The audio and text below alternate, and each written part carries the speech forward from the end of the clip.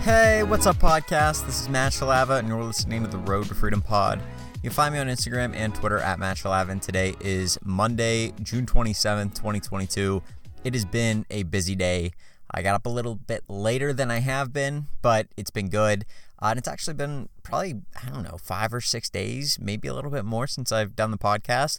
I've been busy, and life has been busy, and sometimes I just kind of let it slip my mind until I'm already in bed, or I even forget for the whole day. But it's been really, really good. I've had a lot going on, so let's kind of recap some of the things that we have had happen since last week, and we can go through and talk about some of the things I've been working on. And so I think the main things that I worked on was I read a book. I think it was by Scott Margolius, and it was called Proven Plans of Action, or Plans of Action. It was about writing a plan of action for an Amazon seller account if you were to be at risk of deactivation and they asked you what's your plan of action. And so I read through that. I'd highly recommend it. I'm not affiliated with them, but again, good tool, very good book. I think that if you were to plan on taking Amazon like as either a side hustle or a full-time thing where you actually want to be serious about it and run it like a business, I think it's a must read. So that was something that I read.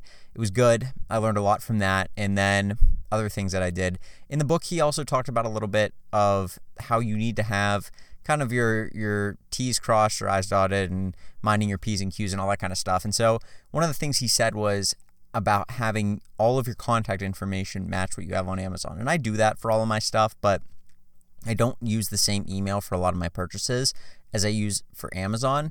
And the reason for that is because I set up an email like last year sometime that basically just has all of my accounts that I buy on go to that email. So it's very easy to find the invoices and stuff, and it's not mixed in with personal. And you would have thought, hey, that would be something you would do a while ago. But I ended up just not ever doing that. And I had an email that I originally set up for stuff that had been business related back in college. I started using it for other things. Somebody needed like an email for, some sort of like contact or something like that. And I just give them that because it was simple to remember. And so that turned into, now I wanted to have another email that I could just keep my invoices in, but it didn't match my Amazon account. And so I talked to some people. They said it's not a big deal, but if I'm really going to make sure that I'm kind of as on the straight and narrow as I can be with Amazon with things that are easy to do, making the emails match is just something that makes sense. So I went and I bought a domain name, which is super cheap. I think it's like $7 a year. So it's not that hard to buy a domain name. And then I went and took that and went to Google, and you can get like a business account. Now you can do like their Business Plus account, and that's probably if you have like a bigger business and you have multiple people. I did whatever their like basic business account is. I think it's $6 a month. And what it allows you to do is it allows you to take the domain name that you purchased and use that as the end of your email. So instead of being at gmail.com, it says at whatever your website is, .com or .xyz or whatever you use. I ended up buying a .com, and let's just talk about this for a minute because this is something I want to unpack. I am in this for the long game and hoping and praying I don't get suspended for something dumb, right? Like that's kind of the goal. And even if I did, I would figure out a plan of action. And if I needed to get professionals involved, I would, and all that kind of stuff. But let's just say that this is a very long-term thing, and I'm not looking at this as a 1 or 2 year business. I'm looking at this 5-10 years down the road, what I want to be doing. I think that this is a very big opportunity. I think Amazon is one of the biggest opportunities, and I've been somewhat foolish to overlook it, but also grateful that I've been able to build up some capital and also learn a little bit more about business and kind of build some of the tools that I'm using in my Amazon business over the last 2 years. So kind of as an aside, I think my bookkeeping has been good. I think the way that I'm keeping stuff and organizing my business is very good, so that now Amazon, which is a big player, and maybe the biggest opportunity for e-commerce right now, other than maybe a Shopify store, but let's just say Amazon's the biggest because they do have the most traffic. That is something that I want to be doing as well as possible. And so for the past 2 years, I've been working on eBay, been building some tools out in Airtable and stuff that allows me to keep track of my business. I've built out an organization kind of, structure for my business that helps me run it as efficiently as possible, at least for now. It's not as efficient as it could be, but it's as efficient as I can get it right now with the tools at my disposal, with the people that I have on my team, which is just me and a virtual assistant who does some bookkeeping and listing for me. And so over the past 2 years, it's kind of led up to me being able to do Amazon and being able to kind of have the tools to go into there and feel very confident that I can do a good job on it. And so that may have been I'm not upset that I didn't do Amazon earlier for that reason, but I am a little bit upset because it would have been good to have known a lot more now than I do, I guess. So like learning some of the stuff previously would have been helpful to know now. So just kind of wishing I'd have gotten into it a little bit earlier, but overall, I feel very confident in what I can do. But let's go back to that .com thing, what I was talking about. So Amazon, 50% of all sales in a day on e-commerce have it on Amazon. And I believe that 75% of products listed on Amazon.com are actually by third-party sellers. And so when you're looking at that, 50% of all sales online are by Amazon. I think 20-ish% is Walmart, right? So you're getting around 70 to 75% of all sales between those two platforms. So if you can run those two platforms, you can do a good job on those platforms. You're playing like with the big boys at that point, because you're like, eBay's not that large compared to those. It's larger compared to Walmart, right? Like it's a larger platform. It's not larger than Walmart, but it looks a little bit more like a large platform when you're comparing it to Walmart, because Walmart, again, only 20% of all online sales, which is a ton. But when you're looking at Walmart compared to Amazon, I mean, Amazon's over double that, right? So now eBay compared to Walmart, it's a little bit less than that, but it's still, it looks like if Walmart and eBay were the only two online platforms, eBay wouldn't look like a small fish. But when you compare it to Amazon, it really is. And so I've been learning eBay. I've been working on eBay for the past 2 years, building a business on there, or I guess 3 years at this point. And now, kind of looking at where we are, it's like Amazon is just like the next step, right? And why I say that I feel like it's a huge opportunity is because it really is. I mean, 50% of all sales online, think about that. Half of all sales are on this one platform. So if you can be on that platform and you can be a successful seller on that platform and build a business on that platform and do the right things and not get suspended, or if you do get suspended, obviously prove that you're innocent or prove that you won't do it again or whatever you need to do, that platform is very valuable. And while it is very tough, and while it does demand a lot of attention, and while it does demand kind of perfection in a lot of ways, it's still such a great opportunity that you can't pass it up. And so that's what I've been doing. And again, let's kind of double back to why I bought an email and why I did a business email. Thinking back on this, I want to kind of go long term with my Amazon account, and this isn't something you need to do, but I can afford $6 a month. I mean, my business can definitely afford that.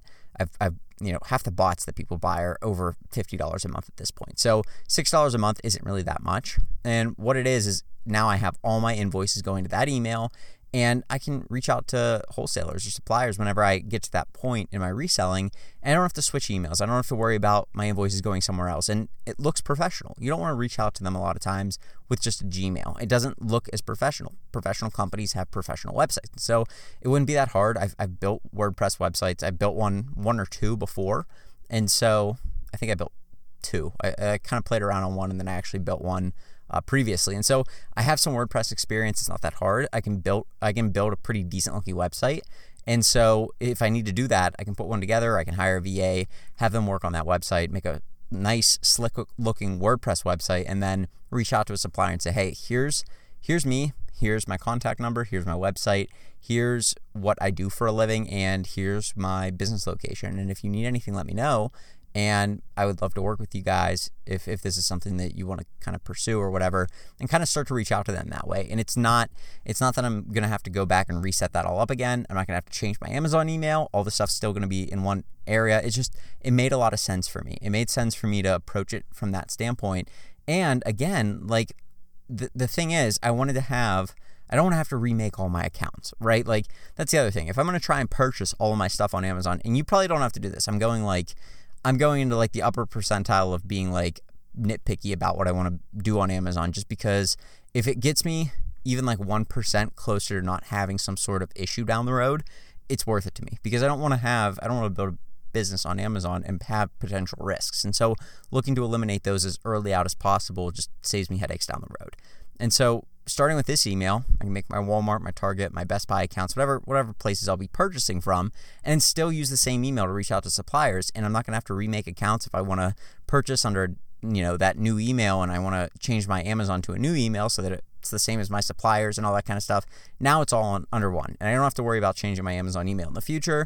It's just going to be one change. It'll be done, and I'll be able to kind of have all the emails in the same inbox and be using all the same accounts that I've always been using. It'll be a lot more streamlined that way, and that's something that I'm working at. The other thing is, I think you can share inboxes with Gmail business accounts, and so I could technically share my inbox, or at least part of my inbox, I think, with a virtual assistant. So another $6 a month, give them their own email. And, if you hire Jimmy, the virtual assistant, you can make Jimmy at, whatever your company name is here.com, and they would have their own email address that they could use if they wanted to reach out to people, but they could also go through the emails that you want to give them. At least I think this is how it works. I've seen people do this before, where you can give them either your whole inbox or part of your inbox, and they can go through and do different things with that. So in my instance, if I wanted to take invoices or save emails to a PDF, I could share those with the VA and say, hey, I want you to go through all these emails for the week and save all the ones that look like a PDF. And I have experience with that because I gave my old virtual assistant my emails, and he got pretty decent at filtering them, where he would go, okay, this looks like an invoice, this doesn't, this is an invoice, this isn't, and he would save the ones that were invoices, and he had a whole system for how he would save them and the naming convention. So if ever I need to look up an item, I could look up based on the title, or I could look up based on the supplier or when it was purchased, or what the order number was, and I'd be able to locate it on that PDF receipt in about 5 seconds. And so those sorts of things will save me time in the future. Inevitably, I'll probably have somebody reach out to me from Amazon or a company and say, hey, we want to make sure this is a legitimate product and that it's an authentic product. Can you prove it? And I want to have the receipts easily accessible, so I'm not looking for them and spending countless hours trying to put all this together and kind of freaking out, right? If I have everything where it needs to be, that eliminates a lot of the emotional stress, because once you're kind of in that situation, everything feels like, oh no, like, Amazon's reaching out to me. I don't want to get suspended. This is my whole business. This is what I've been working on. And now you're trying to focus and figure out where that email is, or where that receipt is, or where it is, the thing that you're looking for. That's added stress, and you don't need that. And so trying to eliminate that, and also just trying to be as well organized should, sometime I have to prove documentation. The IRS, they reach out to people randomly, and I think they've added they've doubled the amount of agents that they have. Now, obviously, I pay all my taxes, and I document stuff probably as well as anybody. But if for some reason they would say, hey, we want to double check with your records and stuff, I'd be able to pull that really quickly and easily. And so those sorts of things are kind of saving me headaches down the road. Again, trying to eliminate future headaches. And maybe I'm going to the kind of above and beyond reach as to what I would need to do. Probably not going to ever be audited. Probably not going to ever have to really deal with a massive thing on Amazon, but it could happen. And the Amazon thing's a lot more likely of happening because they are Amazon. They're trying to filter out a massive amount of bad actors in their platform. And so when that kind of thing happens, sometimes you do get roped into that, and you have to kind of say, hey, bozo, I'm not supposed to be a bad actor. I'm somebody, whoever you're trying to write to in this scenario. Hey, don't group me in with those people. They're obviously doing something they're not supposed to. I sold, X amount of dollars on the platform over the past year. So you could kind of say, hey, I have 95 or 98% feedback, and I've sold this amount of sales on Amazon. Clearly, I'm not somebody that's just scamming. So, that kind of stuff that holds some weight as you build your Amazon account up. And so I want to be able to quickly access my documents. And that's just what a company would do. That's what a company should do. Companies are supposed to be organized, and they're supposed to be run efficiently. And so with the organization comes efficiency and being able to quickly access documents like that. Do you think if you went to a company like Tesla and you asked them for something, that they wouldn't be able to pull it out for you pretty quickly? They probably would. It's some piece of documentation. Obviously, they're a bigger company. Maybe they're not as well organized as I think, but I would expect that, right? That's kind of what is expected of a company that's doing scale, is that they would be well organized. They would have their documents in order. They would have all of their stuff easily accessible. If you wanted to pull a drawing out on a car, you wouldn't expect to have to go into the back room at Tesla and look for whatever the drawing is of that thing for about an hour and a half or 2 hours. That's what we had to do at my old job, and it was a complete waste of time. Every time I needed a drawing, first off, the drawings are from the 1970s, or some of them a little bit older than that. And second off, they were all in a big cabinet. Who can ever go through that? And, it's really tough to kind of organize that stuff. And so that was something that you wouldn't expect at a larger company like a Tesla. You'd expect them to be able to pull that up fairly easily and say, oh yeah, that door handle over there, we can show you the part number and the drawing for that in a matter of minutes or even seconds. We can just look it up real quick. And so those sorts of things you'd expect at a big company, and Amazon wants to see that from their sellers. They don't want to see somebody who looks like, they probably appreciate mom and pops selling on their platform, but they don't want a business to be run like some old mom and pop that doesn't have their act together.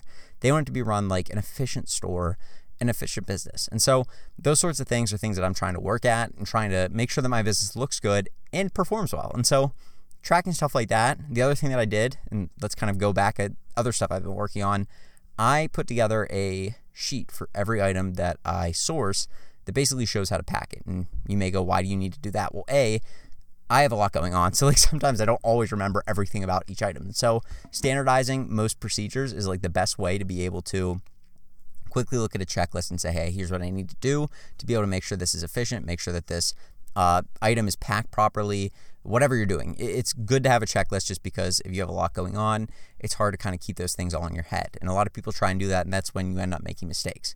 So to eliminate that, I do SOPs, standard operating procedures for like everything that I do.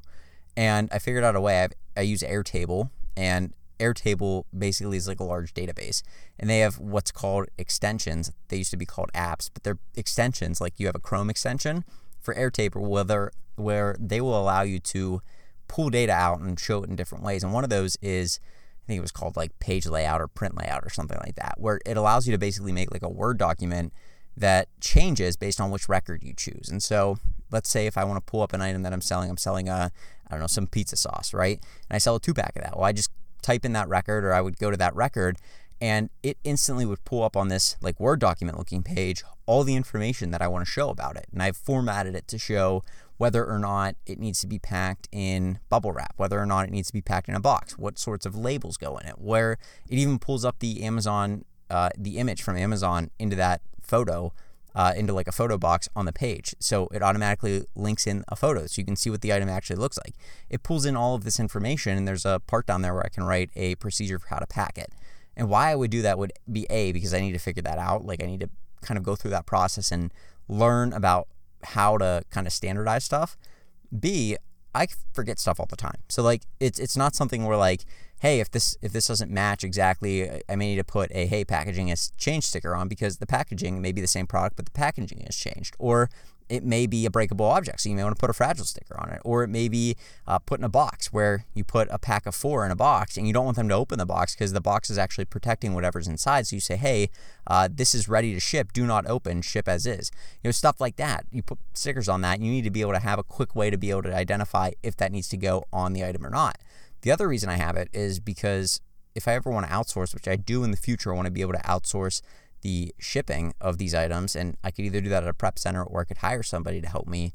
That would be super easy. And again, the whole thing with Airtable is like everything's automated. So now anytime I need to pull up some sort of like how to prep an item, I can quickly pull up a sheet and it's already there for me. All the information is in Airtable. And again, you kind of have to put in the legwork to enter that information at the beginning. But now whenever I need that sheet that says, hey, this is the item, here's the photo, here's what sorts of prep work go into it. It's a multi-pack, it's a bundle, it has bubble wrap, it needs to be put in a box, and you need to put these 5 labels on it. Those sorts of things are all there, and they're all there forever until the end of the Airtable base that I'm running. And putting in that legwork early is something that I like to do, because as I've built kind of my eBay business, I've realized, hey, if I would have done some of these things earlier on, I'd have saved myself a lot of headaches down the road. And once you put in work for a spreadsheet or work for an Airtable base or whatever you're doing, like the thing about code is that once you put in work for code, it stays there and it's there forever. And now it's saving you time into the future inevitably, where maybe not inevitably, but like it's just saving you time every time you go to use whatever you're using. It's putting in the work for you, and that 1 8-hour session is saving you countless hours down the road, where if you're kind of wasting time here, wasting time there, trying to do something that could be automated, eventually you're going to have overdone that 8-hour time that would have taken you to put in at the beginning. And it just like it's inefficient to keep doing something over and over and over again that could be automated, but also it just feels better whenever something is like already automated and you don't have to put in as much work, because it's less tedious, and nobody wants to do tedious work. Some people may enjoy it, but like I don't, and probably a lot of people that are running a business don't enjoy the tedious work. That's why they outsource the bookkeeping. That's why they outsource for us, like a lot of the sourcing and stuff, the boring types of sourcing. Like if I'm going to a garage sale, that's for pleasure, right? I want to go there and look for different items and just find something stupid that I can sell, buy it for $5 and sell it for $50. Like that sort of thing's fun. I don't want to outsource that, but I would like to outsource the basic buying, the basic item looking up, the basic stuff that isn't fun, right? Going and browsing Amazon and looking for Keepa charts, that is not fun to me. That's not something I want to do every day. That's something I want to outsource to a virtual assistant or a team of VAs and say, hey, I need you guys to look for this, and hey, one of you is a designated purchaser, and so here's a card, and there's a limit on it, so they obviously can't just like run that thing up somewhere.